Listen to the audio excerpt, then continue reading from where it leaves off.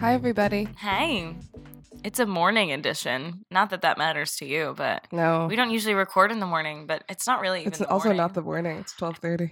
All right, well, close enough. I'm Liv Sengor, And I'm Alex Shannon. and this is the Ridiculous People podcast. Yeah, you can follow us on Twitter and Instagram at A Ridiculous Pod. Or you can Or- follow Liv Yeah. on Twitter and Instagram at Liviosa, Liviosah. Or you can follow Alex at ALUXSHAN On Twitter and Instagram. I had to spell. It's a whole thing. Yeah.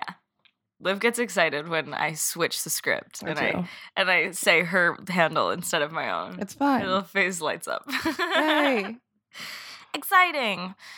So we're back with like a regular episode. We haven't had a regular episode in a second. We It feels haven't. like, Yeah. you know, it's been a while.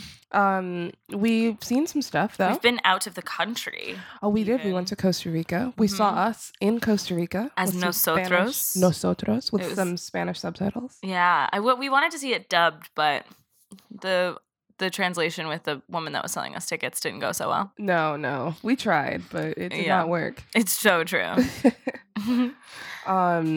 What else have we done? Let's see. We did some a collab. We did a collab with the Cohabitation podcast. Definitely go check that episode out if you haven't already. Yeah. Sorry about the audio is kind of wonky. We're a little bit figuring out the collab situation. Exactly. We are not a professional setup. No, we are not. We are very DIY. We are very DIY. Very indie. That's the appeal. That's why y'all tune in. Yeah. We're just gonna doing work this on it ish though. at our kitchen table. We are. We've got some nice mics, and that's about it. We have a new collab coming up though. We do. It's very exciting. And I think that one will go a tiny bit more smoothly, mostly because the other podcast is a little bit more technically They've got together. like a setup, you They know? have a setup, yeah. Alex, I'm a woman in setup. STEM. So. You're a woman in STEM, and therefore that makes you better than them. Thank you so much. You're welcome. So stay tuned for that. We have lots of fun programming coming up. We're also going to see a Broadway show. We are. And we're going to review it for you here on this pod. We've been invited to as influencers. Influencers. You guys, we are influencers. We contribute to the culture. Yeah. Mm-hmm. Anyway, but we're not going to sell you lip gloss or anything like that. Do people still wear lip gloss? Glossier. Yeah. Oh, is that a thing? Yeah, I fell for that shit and bought some too. The Glossier lip gloss? Mm-hmm. Is it just the same bullshit that we had at Claire's when we were like 12? No, it's not as sticky. It's not as sticky. Yeah. Well, that's good. Shrugs.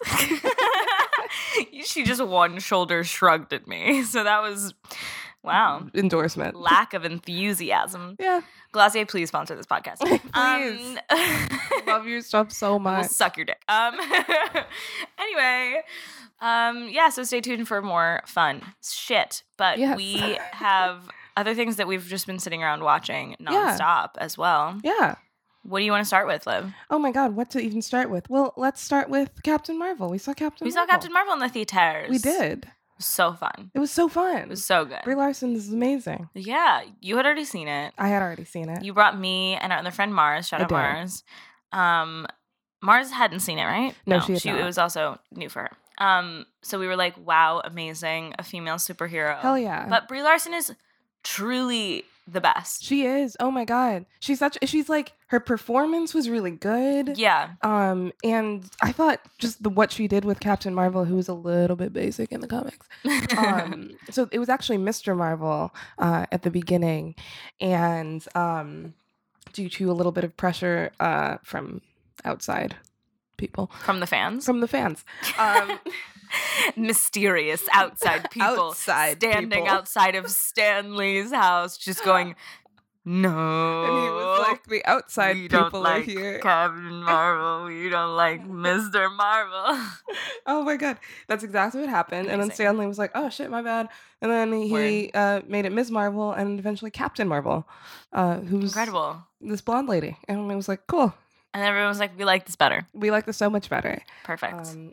Yeah. I think that's amazing. Yeah. I love that story. I wish that they would do that more. I know. And R.I.P. Stanley. Yeah. He's very old. Yeah. I keep waiting for someone to be like, he was problematic. Because he just like looks, he's got that face. He looks like he's got that face that he would say some problematic shit. They actually asked his nurses. There's a thing, like almost false alarm thing, where someone was talking to his nurses. And like, is he bad? And they were like, no. Yeah. Oh, really? They were like, oh. Wait, why was that a false alarm? If the nurse just said no. I don't know. It was something like an exclusive interview with like the people who take care, the women who take care of Stan Lee or something like that. Because everyone like freaked out. His fucking hospice nurses or whatever. And they're like, then yes, it is my job. Just like, yeah, he's fine. He's really old.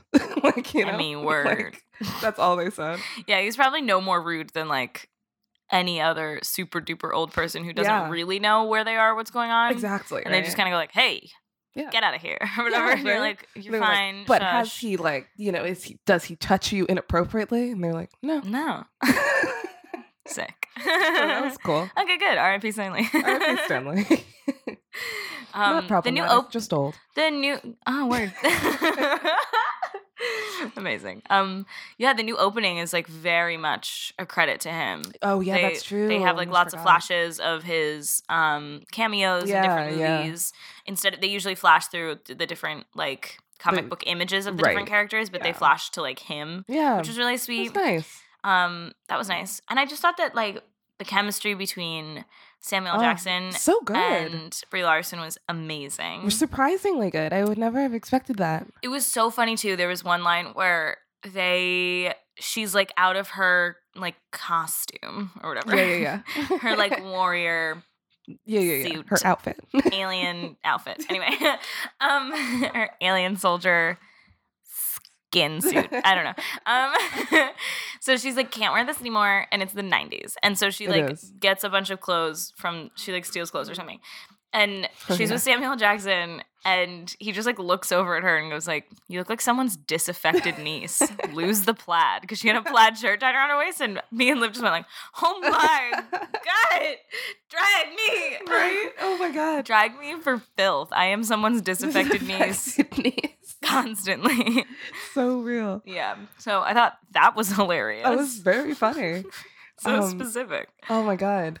Yeah, they were great. It was very 90s. She acted the hell out of it. I really feel like it could have been a total flop. Oh my God. Yeah, definitely. Like the whole thing could have fallen in on itself. Mm-hmm. If it wasn't for her and Sam Jackson. 100%. I also really liked Sam Jackson's acting during the fight sequences, where clearly he was the only part he was acting was when he was just rolling on the floor, just going like, ugh. This man is so old, and he's so like, funny. You knew some of those groans when he was rolling around down there were like real. He's just like he was down like, on the ground, like, just like, how am I gonna get up? You know what I mean? Because then all the rest of the fucking fight sequence is just some stunt double while he's in ADR going like, huh. Yeah. You can't do those stunts anymore. No, absolutely not.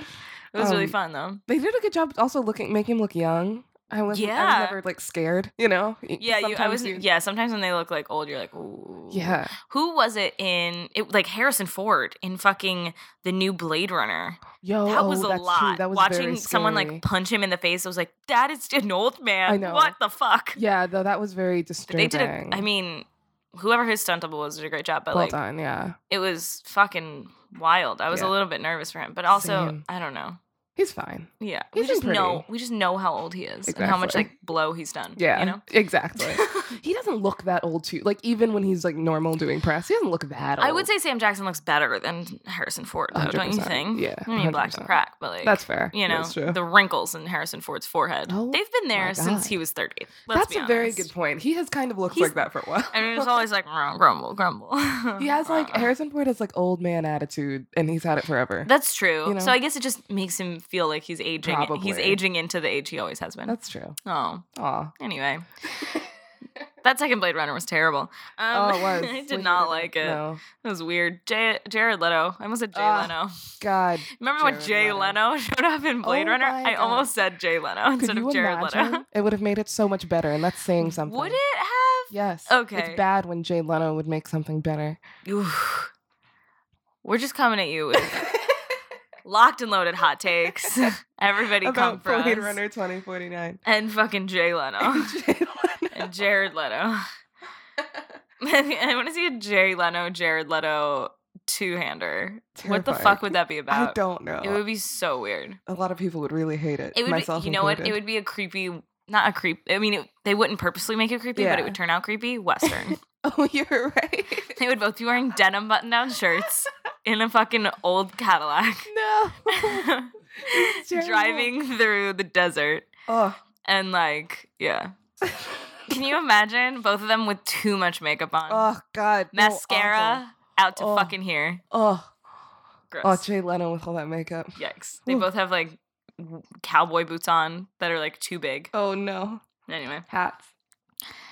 Well, no, because they wouldn't want to mess up their hair. Mm-hmm. Both of them are like styled by Jen Atkin herself. Dumb stuff. Anyway, yeah. You've enjoyed that terrifying imagery. Captain Marvel was good. We loved Captain Marvel. Everyone go see Captain Marvel. It's cool. She's like the Superman, I feel like, of the Marvel universe. There's kind of a lot that she can do, and like there's not a lot she can't do. No. There's not a lot that can stop her. Right. But I appreciated, and I think this is largely attributed to just Brie Larson, her performance, but it was very nice to see her not one-dimensional, because I think the problem we run into with Superman movies is that it's very hard to make Superman an interesting character. Oh my God, there was definitely that I will say, like, her being able to do whatever she wanted and like not have a lot against her didn't happen till the end. That's true, and that was good. That was good. It was a good journey to get there. Yeah. And a really cool sort of message in that. Yeah, I thought. Oh cool. My God. About like women not stopping themselves and not like blocking their emotionality, thinking that that's gonna make them more powerful. Stronger. Yeah, definitely. It's like it doesn't make you stronger. Use everything you've got in your arsenal. Yeah. And I thought that was really beautiful. Yeah, and that your emotions can make you more powerful. Like, you should. Yeah. Also, I want one of those like Top Gun jackets that they had on. So good. But like cut for a lady. I was like, yes. I hope they start selling that, because Marvel's all about that merch. Yeah, it's like a little bit of a crop jacket. It looks nice. They could sell that for $100-something bucks, Sick. and my ass would still buy it. True. Word. The cat was incredible. Oh my God. Yes, to that cat. Give him an Oscar. They invited him to the premiere. Did you see they put a tie on him? He put a tie on him. Because it was his premiere. Yes, it was his premiere. He was a star. He did great. He said no comment to all the reporters. He did. He's too big of a star. I'd like to keep my private life private. That's right. He's a professional. I'm here to turn in performances, and my personal life is none of your concern. Oh my God. I love it. Yes. So another thing that we watched was all of Sabrina within 12 hours. We did. We watched it right away. No regrets. The only reason we even paused to stop it was to sleep. Yes, that's literally it. That's literally true. When we were literally unable to stay awake. That's so true. That's the only reason we ever stop watching things, especially on like a little weekend nights in. Fall asleep. Yeah. Are physically unconscious. And so true. Yeah, oh my God, Sabrina season 2. Yeah. We're not going to say anything, but there's a wild twist at the end. Yeah. Listen, did I think it lived up to season 1? Yeah. I think so too. She's looking at her nails the whole time.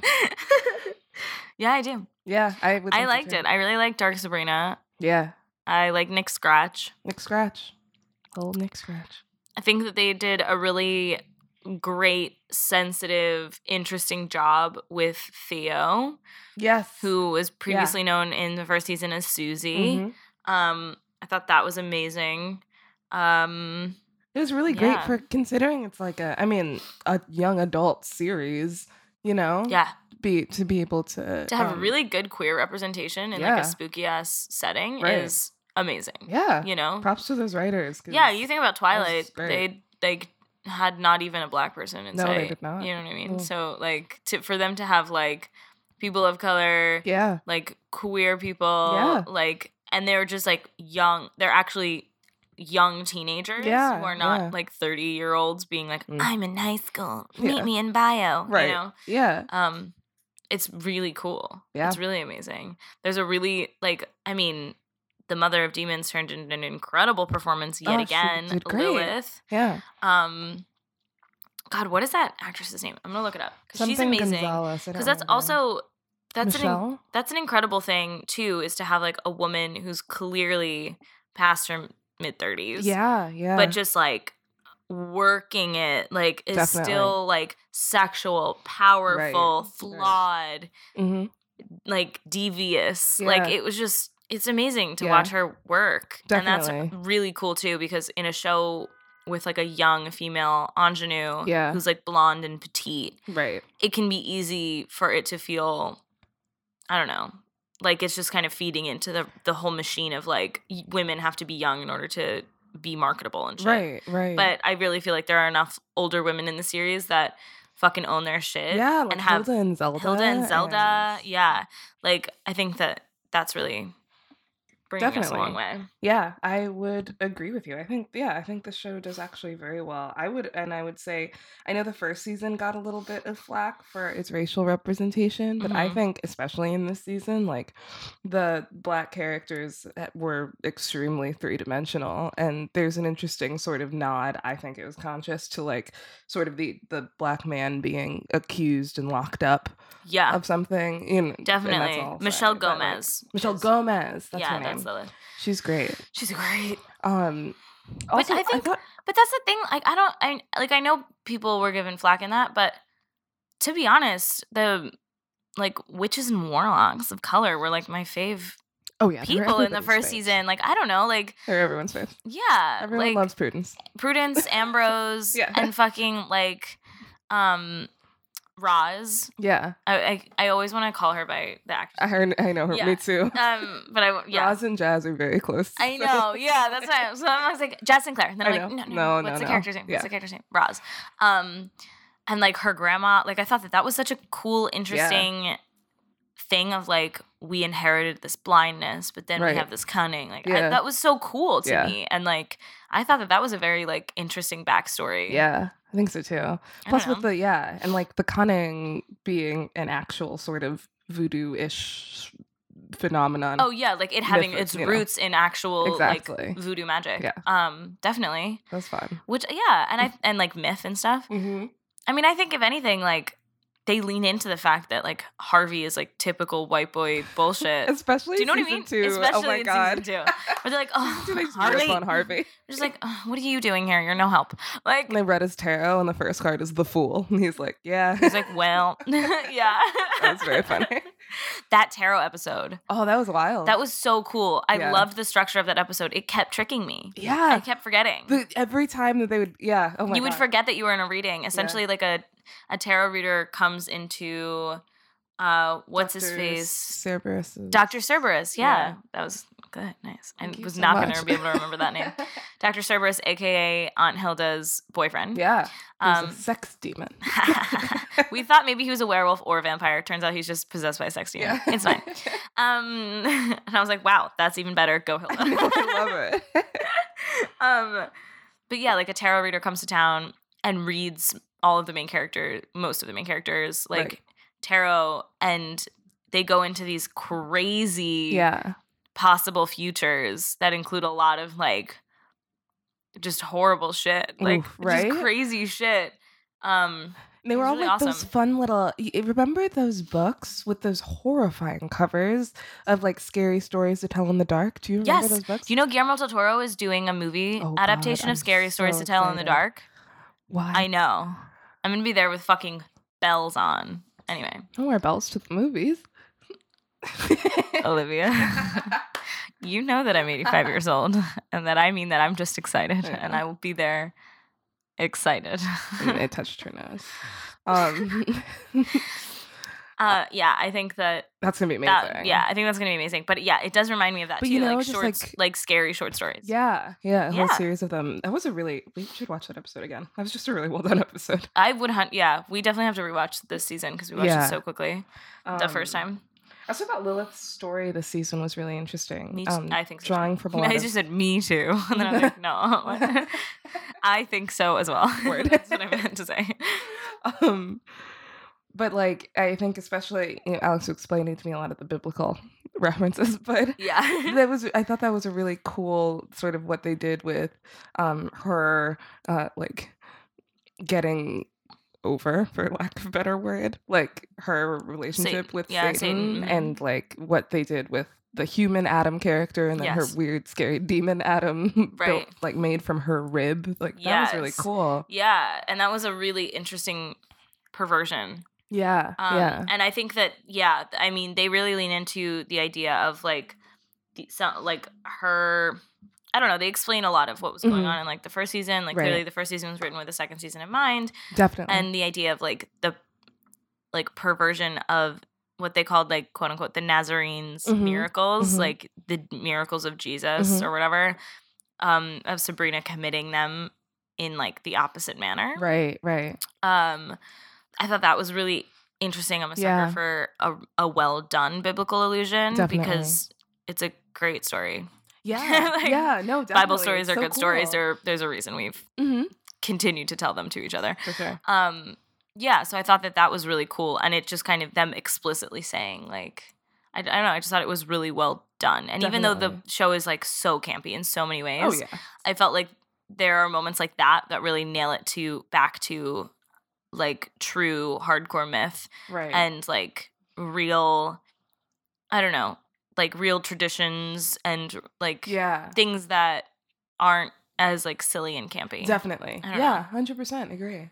I'm very curious to see what they do in future seasons because, I mean, I feel like I remember thinking this we've talked about religion on this podcast before. Yeah. I remember the first season I don't know if we talked about it on the podcast, but we discussed sort of like, so in this world, if the devil exists, that means God exists, right? Like, what are they going to talk about that, or we're just going to ignore it? Yeah. And this season, they talked a little more about it, right? So I'm interested to see where eventually it goes. I have a feeling that, yeah. The angels showed up. The angels did show up. Angels showed up, and they were like hunting witches, and they looked like Mormons, and that was really interesting. And they were literally trying to murder everyone, and so that was cool and interesting. But also interesting imagery. I don't know what they're gonna do because they've already mixed metaphors in a lot of ways, and like I mean, I don't want to spoil anything, but there was like a huge allusion to any Catholic people who grew up Catholic. There was a huge allusion to Saint Sebastian. But it was not like, oh, we are anti that. Do you know what I mean? Word, yes. Like where like some of the other stuff is like, oh, here's the opposite, right, of like traditional Christian whatever. But that was just kind of straightforward. Sure, right. Which I was like, what are you doing? Yeah, fair. So I don't know. Yeah, I mean, they talked about Michael. They talked about the fall more. So Michael being the archangel in tradition, Michael is the archangel that defeats Lucifer, right, and then God like sends him to hell. Right. Gabriel too, right? The horn.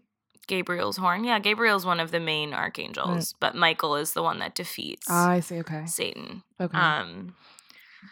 Yeah, I guess Gabriel is like the and I think it's like the announcer of the end times, remember? Like blows the horn for like the end times, I think. Gotcha.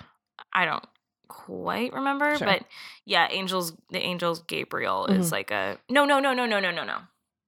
Not the end times. I'm thinking too much about Sabrina. Gabriel announced the conception of Jesus to Mary. Okay. So Gabriel appeared to Mary and said, you pregnant. Oh, yeah. It's God's baby. And she said, what? I need to have sex. And I'm 13. And they were like, shh, it's fine. Yeah. It's fucked. And he was like, just tell Joseph to chill. And she was like, I don't know if he's going to be down with that. And then Gabriel also appeared to Joseph and was like, hey, don't murder your fiance. It was God and not some other dude that she was fucking. Anyway, so that was the angel Gabriel. Awkward. Yeah. So yeah, that's why you think of him as like having a trumpet because he like announces things. Gotcha. It's literally called the Annunciation. Oh, right. It's a holy day. That's what my Catholic kindergarten was called, Annunciation. Mm-hmm. There you go. Yeah. There you go. I find grade schools are named after Mary, like traditions of Mary, different titles of Mary. And then a lot of, or like some random saints, I guess, sometimes here and there. And then high schools are usually named after like bishops. Oh, gotcha. Okay. I don't know if that's just a Philadelphia thing. Sure. But right. That's always what I've kind of seen. Interesting. Yeah. Word. I don't know. Yeah, so that's all that. It's that is all that. It's great. Yes. Okay, so thank you, Liv. It's great. We also so confession time. We started watching Homecoming. Yes, Beyonce's Homecoming on Netflix. It is a documentary about her Coachella set last year and like the work leading up to it. Yeah. We did fall asleep. It's true. During the latter half of it. Latter half. I've listened to the whole live album a few times. Amazing. I haven't necessarily done that, but I think I was awake actually a little more than you were. Okay. Like I fell asleep first, but then I woke back up like 2 more times. Oh shit! And I looked over and you were still asleep. I was. We were just out. laying on the couch, both passed out. All I remember is Beyonce was sitting there and she's just like, "I gotta go home," and then I like passed out. Oh yeah, that was funny. Oh yeah, to my 5011 children. My 5011 children. Yeah. Wow. What did you think? That was actually during the credits. Was it? Yeah. Oh, so I think you woke up and then fell back asleep. I must have been. Yeah. Because that was definitely during the credits. Oh shit. Yeah. She's just like, I gotta go home to my 5011 children. That was right at the end. Oh shit. Okay. It was funny. It was amazing. Yeah. And incredible. I mean, and we didn't fall asleep because it wasn't wonderful. No. It was because like. It was 2 a.m. It was very late for us because we are old people now. I guess 2 a.m. isn't late for most 20. Well, I had more than like 2 drinks, which now is like knocks me out. I used to be a much better drinker, and now I'm a lightweight. It's okay. And it's fine. It's cheaper. And then I had walked around quite a bit that day because I was at the museum. Yeah, which was great. Work. Yeah, and you had worked a long day. Yeah. So we were both very tired. Exhausted. Tired little beans. It's true. We fully intend to finish it. Yeah, absolutely. But oh my god, it was amazing. I mean, yeah, like the amount of work that she put into this and like how hard and far she like pushed herself and her body and her team. Right. Crazy. It was crazy to watch. With twin babies, like holy fuck. And having had a really awful, I mean, she doesn't talk about, speaking of like not talking about your personal life like that cat. Call back. Yes. Similarly, Beyonce. I feel like she doesn't talk to us, like she's not on Instagram talking about her personal life and stuff like that. She very much controls what comes out and how it comes out. Mm-hmm. And so in this documentary, she's talking about how she had a really awful pregnancy. Yeah. She had a hard pregnancy. Yeah, it was unexpected. Yeah. And she had to have an emergency C-section, and it was twins. Yeah. Which happens, like, you're actually more likely to get pregnant with twins when you're older. Oh, interesting. Because you're, like, eggs are coming out whenever they fucking feel like. And so you're more likely to have, like, 2 pop out by accident because your ovaries are like, I don't fucking know. They're just like, they're tired and shit. So they just pop them out. Yeah, so that was, like, an unexpected thing. I think a lot of people thought that they did, like, in vitro or something. Because that can also happen in vitro because they usually have 2 eggs because usually it only takes with, like, 1. There's, like, a higher percentage of being able to become pregnant.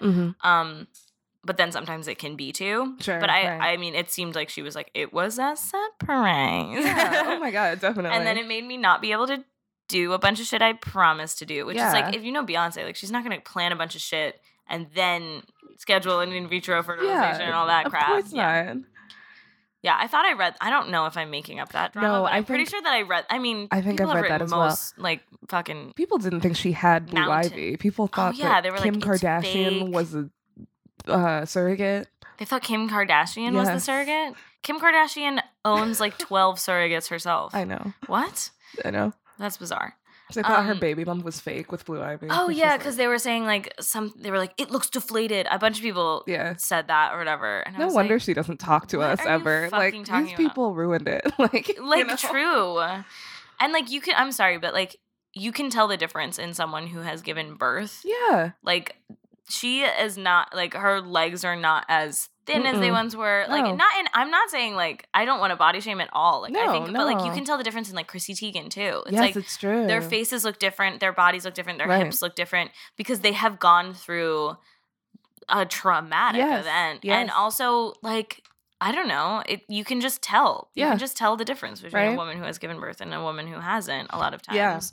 And I think it's beautiful. I think it's a really interesting like metamorphosis. Yeah. But also like fuck you. I know, right? Yeah, she went through something so fucking hard and is trying to like pull it together and be as professional as possible and only talk about her work. Yes. And people keep being like, she's fake, everything's fake. Yeah, I know, right? It's insane.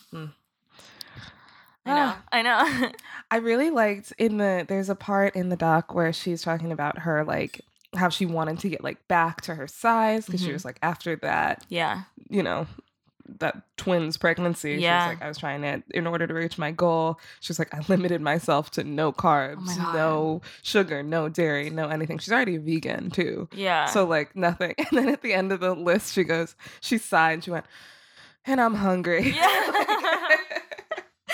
Yes. Like, yes. I remember Amy Schumer talking about going on a diet for Trainwreck because even though they knew who she was and she was like a fairly big name in comedy, the studio still was like, lose 10 pounds to be the fat girl. Right. And she was like, what? You know what I mean? And it was like, fine. So she got a trainer and she was like, fine, like, let's do it.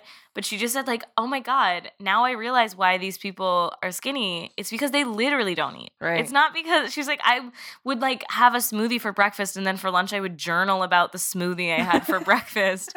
And I wanted, she was like, I was so hungry. Yeah. She's like, I was just so hungry and uncomfortable the whole time. Right. And she's like, that's how I was able to lose a crazy amount of weight. Yeah. And I was working out constantly and it was so boring and it was so annoying and I didn't like it. Yeah, holy shit. She just kind of was like, so I figured out that I could do it, and I just didn't like it. It was a different way of living, and I didn't like doing it like that. You know, that's what Beyonce was saying in that thing too. She was just like, I'm not gonna push myself like that again. No, she's like, I'm past that. That's not gonna. Part of what she was doing was for her figure, like she wanted to get back to a certain weight, which that's fine. If she wanted to do that, she can do that. To fit into her old like costume. Her old costume, which is like, fine. She ended up not wearing that costume, which is very funny.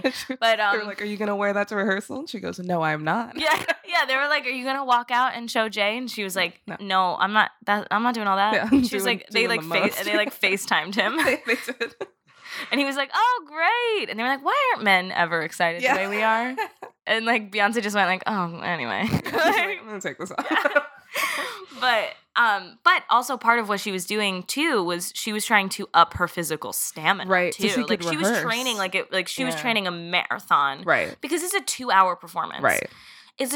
She is singing and dancing and the center of something and the amount of mental stress as well as physical duress that she's putting her body under, and she is at least 15 years older than all of her dancers. 100%. You know what I mean? And it is definitely a strain on them as well, even as professionals. So like the physical stamina to get through that set was also what she was training for. It wasn't just about her figure. No, that's true. But she also was open with being like, it was too. Yeah. Like I also felt like I wasn't.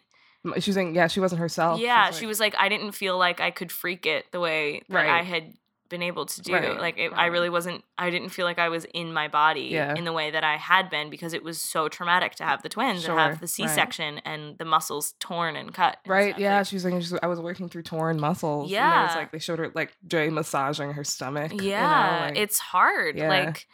It's a major fucking surgery on your gut. You don't think about the abdominal muscles that you have to go through. Absolutely. Definitely. So yeah, I think like it was just amazing. I think there's been sort of a thing on Twitter and just sort of in the general, culture. Yeah, I think I know a discussion about specifically I don't remember which Kardashian, but one of the Kardashians and Cardi B pushing certain. I don't think it's a weight loss. It's like a protein thing. Or It is. It's a weight. Like it's that. A weight loss. It shake. is a weight loss shake. Okay. Weight loss shakes and weight loss teas. Right. That was it. The teas. That was it. Both. They're and like Jamila. Yes. I mean, yeah. And these are both women who have had. Was it Courtney? Both women who had children. Yes. Who were like, I've gotten back to my like pre-baby weight and it was very easy and I just did it with, it's just about working out and dieting and drinking this shit, Yeah. And Jamila Al-Jamil got into the conversation and basically was like, that's bullshit. None of that works. And once you've had a baby, like shit's different and hard. They also like are not FTC approved. No. And they are not safe. They have crazy amounts of side effects that include like some weird serious shit that can fuck you up even harder if you've just had a baby. Right. And like stomach cramping and like diarrhea and vomiting and like Jesus. all of this shit that's not good for you. Right. And as soon as you stop taking it, you're going to gain the weight back. And of like course.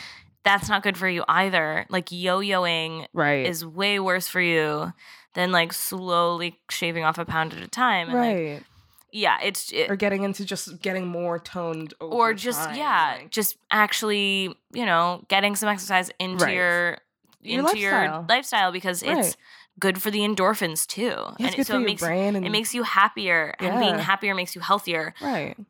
I read this crazy article really, really quickly. This is such a tangent. Okay. Really, really quickly, I read this crazy article this morning that was published like 5 years ago or something like that about a bunch of babushkas. And the title is literally like the babushkas that live in Chernobyl still. Whoa. And they were like people who had been displaced during I'm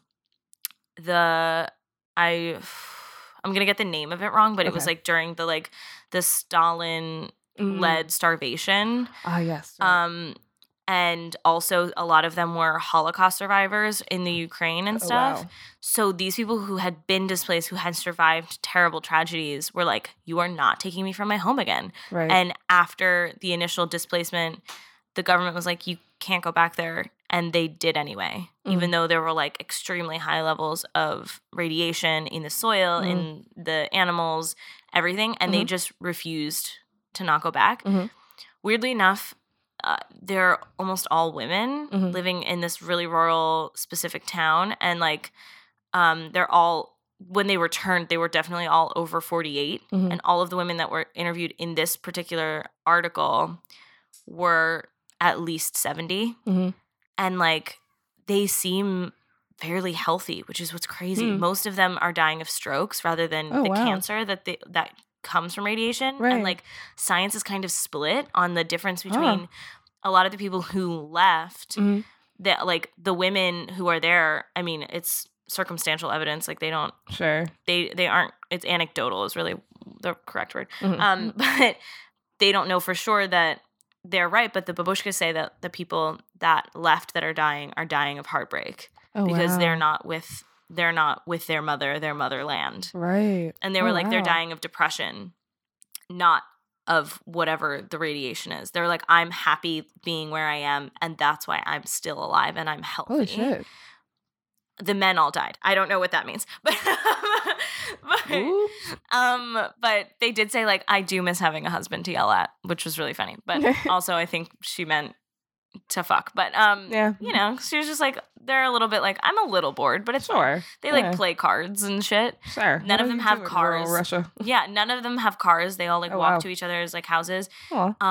But the initial imagery that they describe is like this one woman slaughtering this giant fucking pig. Whoa. Who like there are like wild pigs and really weird wild animals running free in Chernobyl now that there's a lot less people. And like, yeah, they're like slaughtering the pigs themselves and like cooking with pig fat and being like, this is going to be the most delicious fry up in the entire world and like all this shit. And the journalists are like, is that poison? Like, is it poison? It might be poison. Word. But these women seem to be alive and they're old and fine. It's weird. But the idea that like the happiness and the joy and the contentment that they feel still owning their own homes, still living where they want to live, where they grew up, where they raised a family, is like keeping them alive despite environmental literal intense amounts of radiation in the soil, in the water. like all around them. That's crazy. Isn't that really intense? There's a doc that's getting made. It's at the bottom of the article. I mean, the article was published years ago. I don't know if it's out. I kind of doubt it. It sounds like it would be a thing that would take a really long time to get made and finish up. But God, if that's out there and when it comes out, I'm fucking watching this. Yeah, that sounds amazing. Yeah. I mean, it's amazing the power that the brain has over the body. Yes, absolutely. And I think that I mean, to tie it back to Beyonce, I think that like she really did say it was like, it was such a test of herself. Yeah. You know, mentally to be torn and wanting to be with her children and but also wanting to put on this show and pushing herself so far and being the director, but also being inside of it. Right. And like being torn in like 18 different directions. Yeah. You know, it's amazing what she was able to put together. Yeah. Yeah, it was incredible. It was interesting to watch like those meetings and to see like there's footage of the rehearsals and there's really interesting footage of her meeting with like a film team. Yeah. And she was like, we have to figure out a better way to translate this onto film. Yes. You know, which is always a whole thing, especially with concert videos. It's hard to make. She was like very cutthroat in a way. She was very direct with her notes. She was like, I don't see what's the point is of me doing more if some of my notes are not applied. Right. Like she was like, we are not getting the stomps in the audio. We are not getting the dancers' ad-libs in the audio, and we need it. Yeah. And it was just like so awesome. She was just like, that's it. Like you just need to rise to the occasion because I am. Yes. I'm tearing myself apart for this. It's true. So you fucking meet me there. Figure it out, right? Yeah. I thought it was, that was great. And I also think in general, there's a sort of idea that like she doesn't, it's like when you see her writers and her producers and stuff on albums, I feel like people assume that like she doesn't really have that much say over her work, you know? But I think if anything, this documentary shows that she really does have a lot to say about her image and like what she puts out and her music and her performances. Yes. I mean, I also think that there's a huge misinterpretation going around about song credits. 100%. There's like a huge thing where people go like, oh my God, 28 people. It took 28 people to write this dumb pop song, blah, blah. And I'm like, no. First of all, asshole. Fuck you. Second of all, it's the fact that when things are being referenced in a song, when bass lines or beats are being sampled and used and reallocated into a different song, we are finally giving credit back to the people that initially wrote it, where back in the fucking 70s and even up to the fucking 80s and 90s, we were like, fuck you. I don't care if you were the original songwriter. You're getting zero credit, $0, 0 cents from this. True. Where now, if she uses a line from an iconic song, the reason that person is then credited as a songwriter is she's giving credit to that. But that doesn't mean that she's not finding that herself and using it and reinterpreting it. Definitely. And collaging a lot of different references and things together. And I think that's what a lot of songwriters are doing now. But what's great is that they're giving credit back to those people. And that's so why 20 songwriters end up on the credits. Right. You know what I mean? Like, there's a huge issue with, like, pay disparity on a lot of things going on in the entertainment. And in music, it's just the same. Yeah. And it's just that now, and people like Beyonce, it's making so much money off of Lemonade. Yeah. But that's why then these people who have, you know, a couple beats, a couple ad-libs, them getting credit for what they're doing on it, it really does matter. It makes a huge thousands of dollars. Yeah. You know? It's so true. And I think that's amazing. Right. And that should be the way forward, and not people who are dickheads being like, I can't believe she doesn't write her music. Yeah. It's like 17 people. And I'm like, no. That's not true. Not true. I think it's also a question of whether or not, and this goes, I think, a lot back to just hip hop in general, people assuming that if you sample something, then it's not from you. Yeah. One of the things I think actually, you know, as problematic as he might be, Kanye really changed the game when it came to like making sampling considered an art form. Like, because he does it so fucking well. Right. Yeah. Exactly. It's seamless and it sounds completely different. And it's like interesting sampling. Yes. It's really interesting choices. Like, it's different. I'm sorry, but the beginning of God, what's that one where he's on the fucking motorcycle with Kim? I don't really like that song. Yeah. Bound 2, I think. Oh shit, that's the one. So weird. But it's just the beginning. It goes like, honey. Right. that part, and then Yeah. that's sampled kind of throughout. Right. With there's another song on top of that Yes. too. But I know that a weird original 30s song. Yeah. Because of another movie, like an old timey movie that Right. I'm obsessed with. And that's the beginning of a doo-woppy like sweet. It's called Sweet Nothings. Oh, the yeah, song. right. It's like, I'm gonna whisper in my ear. Yeah. Oh, sweet nothing. It's like a doo-woppy.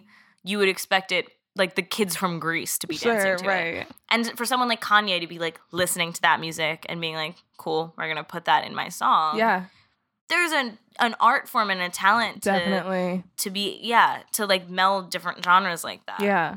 And to make a hip hop beat, I mean, there was no like bass line to that song. They didn't build that song like a traditional hip hop song. Like they built it out of the vocal samples from these other like doo-woppy pieces, which is wild. Like to make a beat out of vocals is crazy. It's so cool.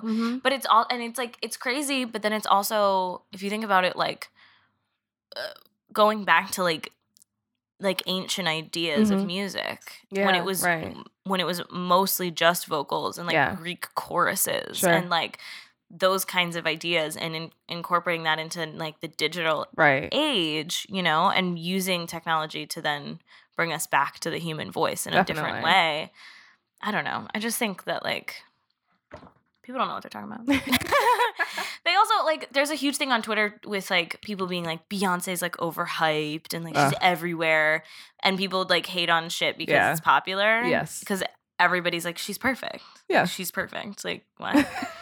Nick Kroll actually had a hilarious Instagram story, and he just like recorded a portion of him of like this of his TV watching Beyonce perform, and then he flipped it around and it was just him staring at the camera, and he just went, I'm gonna say it.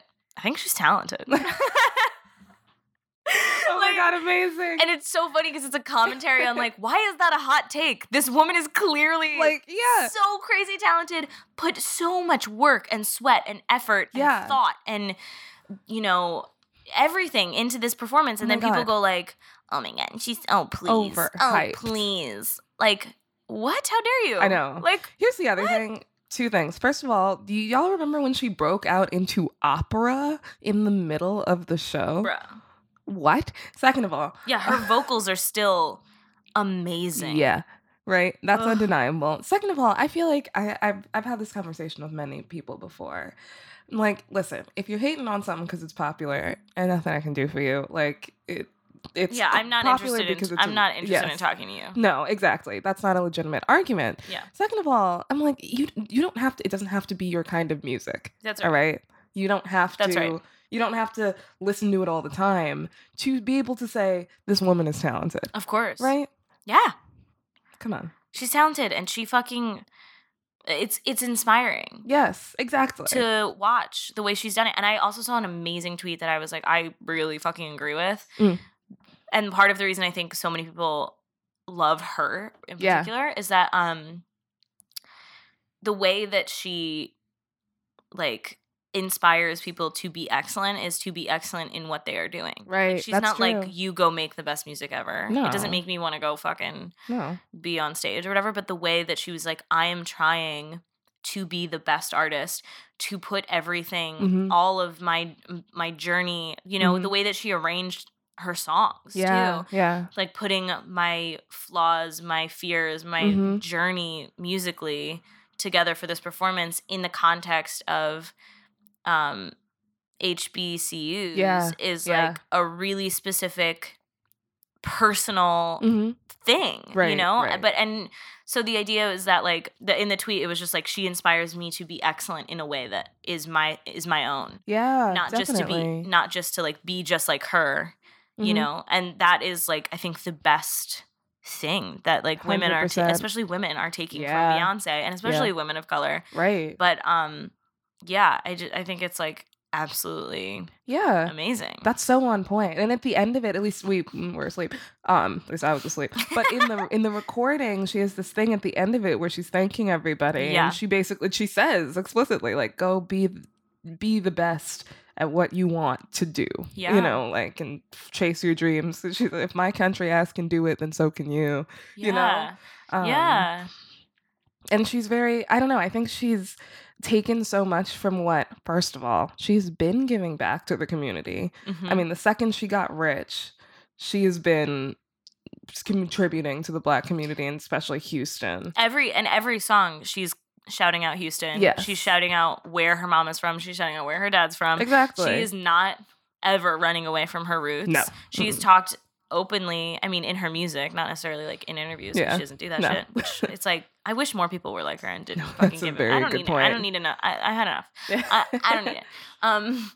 But I think that like, you know, her talking about her like time in the pageant world. That's so true. It, you know, being like, listen, I have mixed feelings about this. Yeah, because like it made me the performer that I am, but also pretty fucking hurts. Yes. Like this idea is also damaging to us and to women. And I have like a complicated relationship with it. And I have a complicated relationship with the fact that I'm country, but a Black woman. Right. You know, and like digging through that is like so amazing. You can tell that her music is personal with the way that she can weave songs that she fucking was singing when she was 19 years old into songs that she was singing this year about the same man that she loves and has problems with. Lord. You know, like, like I can't. And I had just come off of seeing the Frida Kahlo exhibit at the Brooklyn Museum. Right. So I'm I can't help but see parallels of like these incredible, strong, like uber prolific female artists, their kryptonite being the men in their lives who are also deeply talented, but also in like, you know, steeped in infidelity. Being men, but steeped in infidelity, much older, very talented, you know, and also just like watching them and being like, oh my God, can't you love someone else? You know, but also being like, she puts it into her art too, and 100%. You can see her trying to work through it, and that's all we can ever do. And sometimes when you fucking fall in love with a person for their whole fucking life, and you can't fucking help it. And that's like fucking Frida Kahlo and Diego. And if y'all don't know about her, go fucking Google it. Jesus Christ. It's a Salma Hayek movie. Yeah, it's all right. It's all right. Yeah, it'll give you a good backbone. I want to get like a really good biography of Frida. I want to read a really good biography. That would be dope. I'm gonna try to find one. I was just talking to my friend Vicky. Shout out Vicky. About it after we saw the exhibit is so beautiful. I think it's really emotionally curated. It's about her as a person as well as an artist, and her disability is I mean, they have her back casts there. Oh wow. It's beautiful. They have a bunch of her clothes. She's our height. Oh my God, amazing. She's like literally just above 5 foot. Wow. Based on her skirts. And I was like, what? I didn't know she's so little. Anyway. Yeah, I just think that's really interesting to me.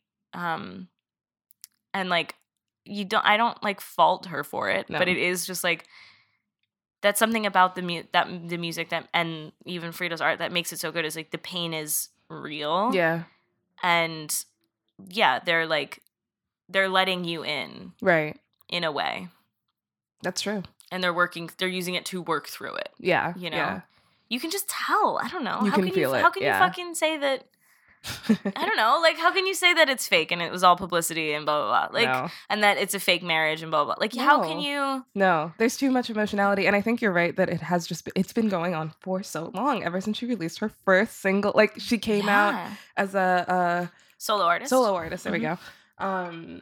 You know, it's the same thing. And it really was amazing. Highly recommended, even if you like watch the thing, but also just if you listen to it, to listen to what she weaves in, like when she did Sorry off of Lemonade, and then Me, Myself, and I off of Dangerously in Love when she was 19, and then into Kitty Cat, which was in her, probably she was our age, mid-20s, you know? It's wild. It's the same story. And it's the same man.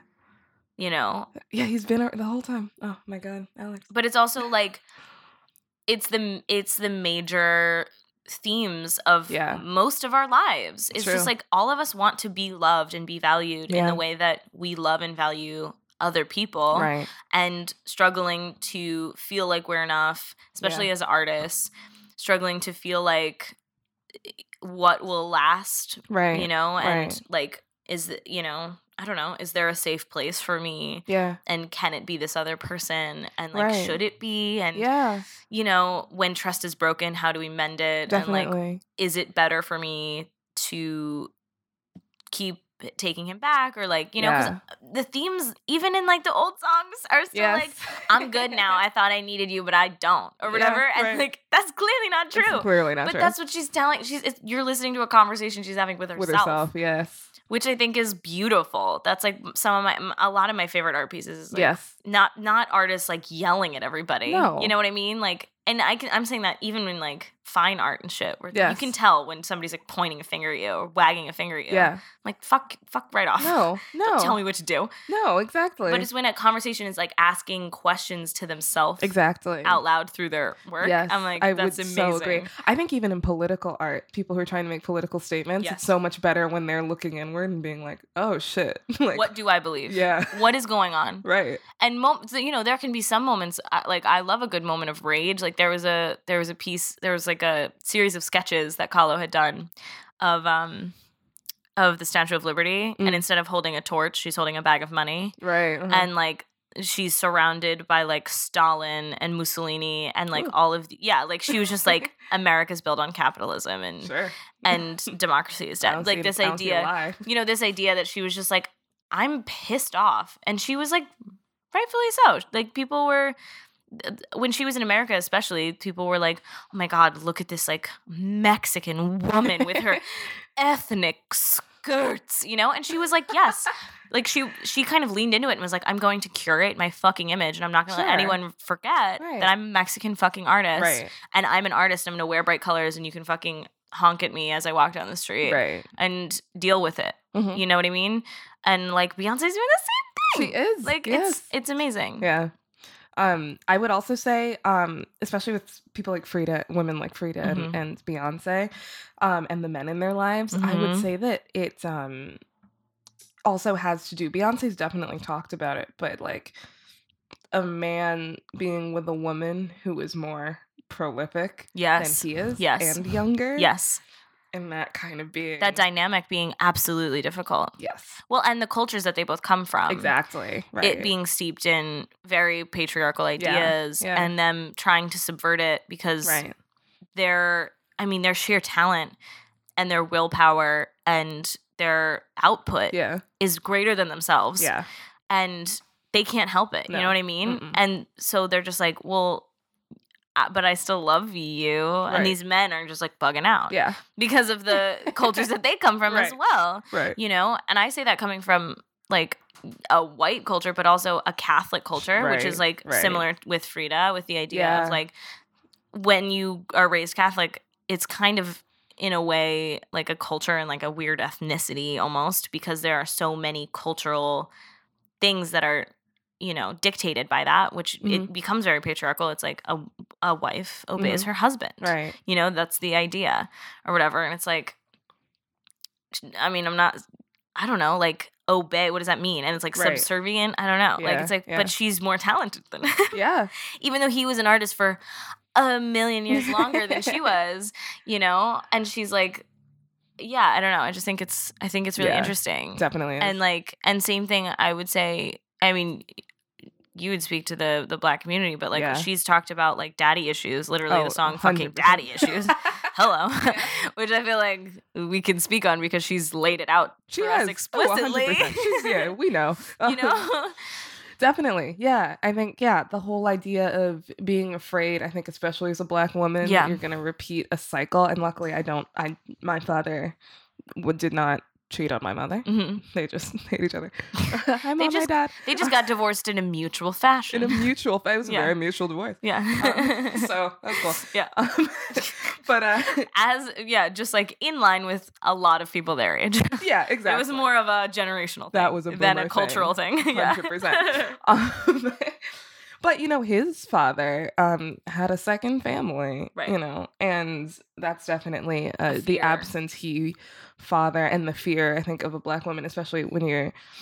And honestly, I think it's interesting because I found that Black women who also date outside of the Black community have that same thing. Mm-hmm. Even a Black woman dating a white man will be like, don't you fucking cheat on me. Right. Like, that's like a big sort of weird insecurity. It's a cultural... sort of sensitivity or like inherited trauma. Exactly. Yeah. Right. But and then I think when you when a man does cheat on a Black woman in particular, it becomes a much more internalized feeling. Yeah. And it becomes sort of like you start to beat yourself up for feeling like you're not good enough, which is also, I think, a problem that Beyonce's also talked about. Yeah, definitely in Lemonade. Oh my God. Right? Holy shit. And a lot of Black women will feel like we're not good enough. And I think it brings up a lot of self-image problems because you never quite feel like you are beautiful in the way that society wants you to be beautiful. The like white Western beauty standard. Right. And that's sort of unachievable. So it's sort of like on one hand you're like, that's never going to be me, so I may as well just be comfortable in my own skin. You know? That's the healthy path to choose, but it's also a hard one. It's also hard. Yeah. There's also a lot of moments of being like, oh, but if only I could. In that Danielle Brooks song, she was talking, there's the bridge of that song is just like, the world tells me it will be mine if I get some surgery and some lightening cream and cinch my waist and put some eyelashes on, right? You know, and get some long fingernails, and then I'll be beautiful. But that's not true, you know. And yeah, so it's always, and then on the other hand, you're also like, am I contributing to the cycle of being with a man who cheats on me? Right. And then my daughter's gonna do the same thing. Right. We'll be in this thing forever. Yeah. And so it's complicated. And is. You know, I'm sure faced a lot of pressure as Beyonce and as a strong woman, in quotes, to be like, just leave him. Right. Which is chill. You know, it's not always that easy. Of course, Especially when she's a family. It's like... That's right, yeah. We don't know what that dynamic is. So... Yeah. Yeah, it's so hard. It's so complicated. And we don't know what the true, quote unquote, what... Yeah, the minutia of that story was. Yeah. Because it's not fucking our business. No. But just as a reminder, you know? It's just as a reminder. We don't own her. No. She doesn't owe us anything. No, she does not. She's given us plenty. Goodbye. But yeah, I think it's a really interesting intersection of, like, her art specifically is a really interesting intersection of a lot of things, just because it is so personal. Yeah. And so then it becomes, because she's a woman of color from the South, there's like so many things going on. And so it becomes like political and applicable to cultures at large, which is like, in a lot of ways, like, not fair. Yeah, it's like, this is just what happened to me. Trying to make her this music. Is just what happened to me. You know, like, what the fuck? Yeah. But I think she's just handled it really beautifully. Yeah. And made some incredible stuff that has gotten other people through similar things. You know what I mean? Like music that has just gotten people through tough times and stuff. Like, I can only commend her for like what she's done and be like, I have no room to judge you. I have no room to judge you on what's going on and how you're doing that. Also, I will say, Frida Kahlo did cheat on Diego Rivera. Oh, right. That's quite a bit as well. That's true. She did. Yeah. I mean, it was very clear that he was very, like, emotionally abusive to her and like, you know, cheated on her with her sister and that was fucked up. Fucked around constantly, and she was devastated by it, and, you know, therefore cheated on him. That's kind of like what everybody kind of agrees happened. Yeah. But, you know, she didn't take it lying down. No, she did not. She divorced him, left him, and then came back to him. Yeah. And yeah. But, like, it was really interesting because there was a quote on the wall that was like, 2 terrible things happened. I survived like 2 terrible tragedies. One was like the trolley car accident. Oh, right. In which, like, that she was disabled for the rest of her life. And I mean, horrifying injuries. Right. Yeah. But she was like, one was the trolley car accident, and the other was Diego, which is like, oh my God, girl. Like, wild. Like, what a comparison. Like, comparing being literally pierced through her, like, midsection and groin with this, like, trolley car handrail, like literally stabbed. She was like stabbed through her entire body and like broke so many bones and was in like a full body cast essentially. And her leg was wasting away from polio she contracted when she was like 6. Yeah. She was in like so much incredible amounts of pain. Yeah. And she's like, also Diego was just as painful. And I'm like, oh no. Same difference. Oh no. Like, yeah, the whole time me and Vicky were walking through and just going like, fuck that guy. Yeah. Fuck Diego. Look at him. Fuck him. Right? Because also he was just like, I don't know. He's a bit of a lump of a man. He was. Like, yeah, he was an artist too. And, you know, in his own right, yes. But not ever as famous as Frida. No. Never as famous as Frida. Was he cute? Because whenever Beyonce he was ugly. He was ugly, right? He was a fucking fat potato man. I just pulled up a picture. Disgusting. He's disgusting. Like, and she's fucking gorgeous. Yeah, she is. I know. It's like oh my God, in that one song, I don't remember which one. Oh, Don't Hurt Yourself. When she's like, beautiful man, I know you're lying. And Beyonce song. And I'm always like, he's not beautiful. Jay-Z's a powerful man. He's a talented rapper. He is not beautiful. That's subjective. Listen, it's very subjective. Like, come on. What? Yeah, like, it doesn't make any sense. No. So I'm like, but have you seen yourself? I know. Like, whoa. No. It's one thing if, like, some random off the street who was, like, a 5 was like, oh, this man is beautiful. And it's like, okay, yeah. Sure. You could say, but sure. She's a fucking 9.9 when she's like beaten down and like tired and sick and like just had a baby. Yeah, right. You know what I mean? And I'm like, how could you fucking look at that man and say that he is beautiful? That's just the wrong term. Yeah. Anyway. Power to you, ladies. Yeah, sometimes you have your kryptonite, and that's okay. Keep making art, and eventually all of us will get up the courage to leave them all behind. Real. Create our own society. Woo! Goodbye! Freed from the union, but just women. Just women.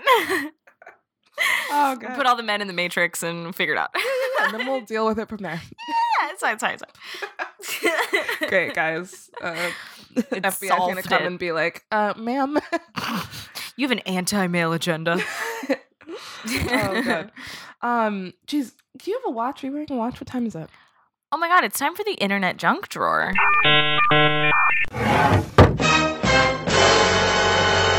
Remember when I couldn't say internet junk drawer? I do remember. I would always be like, internet drunk drawer or whatever.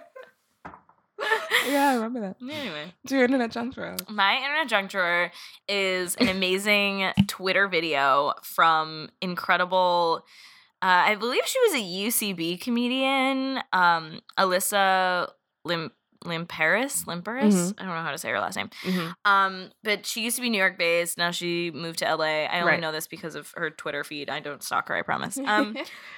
So she makes the really funny, like, what my mom visiting New York videos that went pretty viral. Yes. And she made this video, like, literally 20 hours ago. I'm looking at it right now. When you run into your Italian friend. I don't know, maybe she reposted it and it's an older video, but it's the first time I saw it this morning and I it's very died funny. laughing as a very Italian person. It it has all of the tropes of like, here's a lasagna with zucchini in it, the way you like it. Let me write you a check. How you doing on money? How's your mother? You know, like the whole thing. At one point, he just gives her the entire checkbook. Yeah, and he's like, what? I got you a plant. And there's just like a plant that appears in his hand. He gives it to her. Like, it's just a bunch of weird shit. And it's very fucking funny. I just recommend her Twitter in general. She also does an incredible Alexandria Ocasio-Cortez impression. Oh, she does. That's it's true. It's so good. It's on point. It's very funny. So I recommend that as well. Yeah. But it's like a 2-minute, 20-second video. But like even the accent is good. I'm just going to play like a tiny bit of the audio just so you can hear it.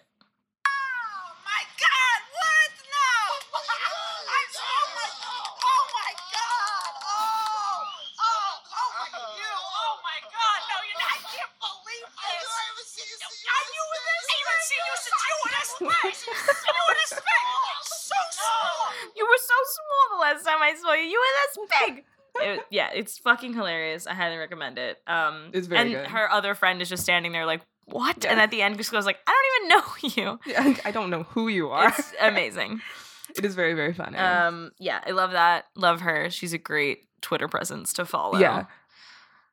Yeah, she's great. Her Very AOC funny. thing is It's like, so on point. perfect. It's I wonder. wild. Let me see if I can pull that up quickly Yeah. too, because like even just the audio of it is like wildly good. I don't know. She kind of looks like her too, if I'm honest. Yeah, she does. She does look like her. That's kind of funny.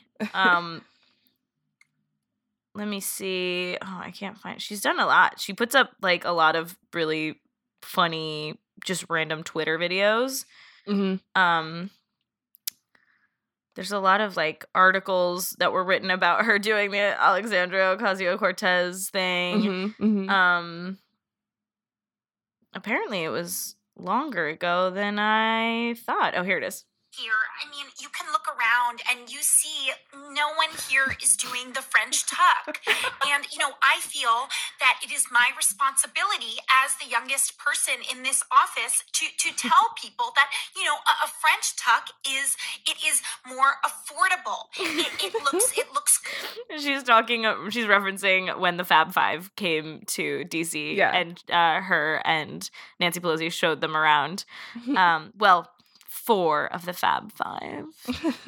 Karamo was apparently a little more right of center than I expected. He says he's a moderate, but we all know moderate means right these days. I just think it's very interesting. It is very interesting. Because apparently he has not ruled out trying to get into politics. Really? Yes. I saw that in a press junket thing. And I was like, I don't know about all that. I don't know about all that. Yeah. But, yeah, I don't know. The rest of the boys went, and they had a great time with AOC. Missed out. Yeah, so then watch that video. She's talking about how, like, people aren't doing the French tuck, and they need to do the French tuck, and Tan, we should do the French tuck with Tan. Very funny. Because there was also that video of Brie Larson talking to Oprah about the French tuck that was all over Instagram as well. And Gail that was like, so funny. We know Tan. Because she was like, it's the French tuck, Oprah. I learned it from Tan France from Queer Eye. And she went, what? She goes, oh, learning something new every day. like an everybody's auntie. And Gail's like, we know Tan.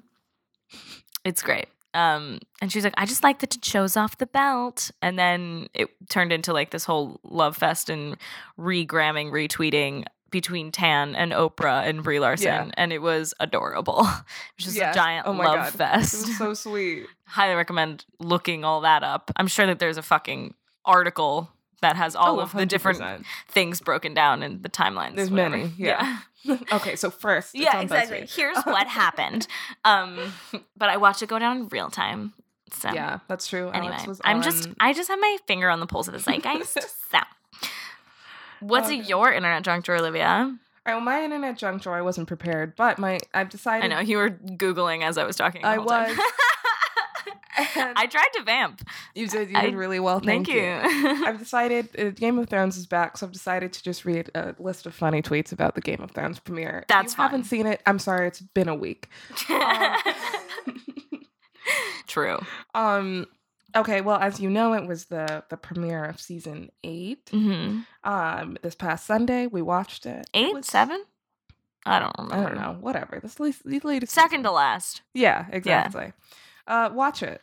If you don't watch it, fine. Watch it. Ugh, God, deal with it. People. I'm just trying. Listen, I'm just trying to finish it at this point. Same. Like, I don't have the same amount of enthusiasm as I did last season because last season was 2 years ago, and I'm a different person. I know. I've just forgotten all about it. Yeah, and I've put in so many hours at this point, and I was really attached to the characters. I don't think I'm as attached to the characters anymore, but I have to know how everything ends. You have to know how everything ends. Yeah. Well, as always on Game of Thrones night, the hashtag Thrones y'all and hashtag Dem Thrones are always lit. Lit so, as fuck. Here's some highlights that we found. Yes. Again, if you don't watch it, I don't know what to tell you. We'll see you next week. Just turn it off now. Go jump in a river. I don't know. All right. One of them is as Daenerys really drops a bomb or 3 on poor Samwell this episode. True. And she says, Danny, they didn't bend the knee. Samwell says, okay, well, that's your fucking nephew, bitch. Daenerys and Sansa were pretty icy. There's one that is true. Daenerys, Sansa needs to respect me. I'm her queen. Sansa, it's the gif of Mariah Carey going, I don't know her. Yeah. Just pretty accurate. IDK of the North were more shocked to see if the dragons or the black people. It's true. So- When Missandre and Grey Worm were riding in, going like, at all the villagers. We're like, what? There's also one from Django and Chains of Sam Jackson when Jamie Foxx comes on the horse to Candyland and he goes, what is that nigga doing up on that net? They overdubbed it. It was funny. That's funny. There's like 1.5 billion tweets about Bran staring at everybody. Just sitting out there the whole time. Sitting out there being creepy as when fuck. Jamie comes, so Jamie pushed him out of a window and season paralyzed 1. him season 1. Haven't seen each other since. He comes back into town and Bran's just sitting there looking at him being real creepy and he goes, what's good, my guy? I hear you like to push people and shit. And another... A lot of just good, like, reaction. I mean, just, like, GIFs and photos of random people staring at things. It's very being funny. like, everybody, nothing. And then Bran. And then, like, a picture of somebody staring right at you. Literally, right? And lastly, there's a good video from James Corden. James Corden forced one of his writers, Lawrence, die. Oh, yeah. Shout out to Lawrence. We've worked together. Cool. He had to sit down and watch. I guess he usually does recaps of television shows. And he had never watched Game of Thrones, and they wanted to do it. He had to write like a rap, Yes. like a rhyming rap of like a recap of all of Game of Thrones. All of the seasons thus far. And for he had under never in watched under it. like 5 minutes. Yeah. So they made him stay over the weekend. And just watch everything from season 1. All episodes. I don't remember how many hours it was, but it literally took him the whole Friday through Sunday. Yeah. And then Monday morning he had to go to work. It was so funny. It was a funny video. It's on the Late Show with James Corden. It's fucking on YouTube. I don't know. YouTube channel. Just YouTube it. I don't know. Yeah, James Corden, Game of Thrones writer. Yes. That'll take you where you need to go. We got artificial intelligence to do the rest. Yeah. That is a crazy fucking I like cannot imagine. thing that they made him do. It was so funny. It was very and funny. it's such a thing where like only in entertainment would your boss be like, do this insane thing because we're gonna put it on YouTube and people are gonna fucking love it. I mean, not just on YouTube, but we're gonna put it on the show. Yes. And people are gonna like laugh at it. Yeah. So do this insane thing. Yeah. And then the writer just goes like, okay. Yeah. You know? Right. Like, what? Why are you locking yourself in a room for like fucking 3 days? 3 full days It's watching insane. it straight through, which also sounds traumatic. I would He never said want to watch that. they did have like a moment where he was like up close to the camera and ran his hands through his hair and just went like, I don't think this is the way this is supposed to be watched. Oh my god. It's very fucking funny.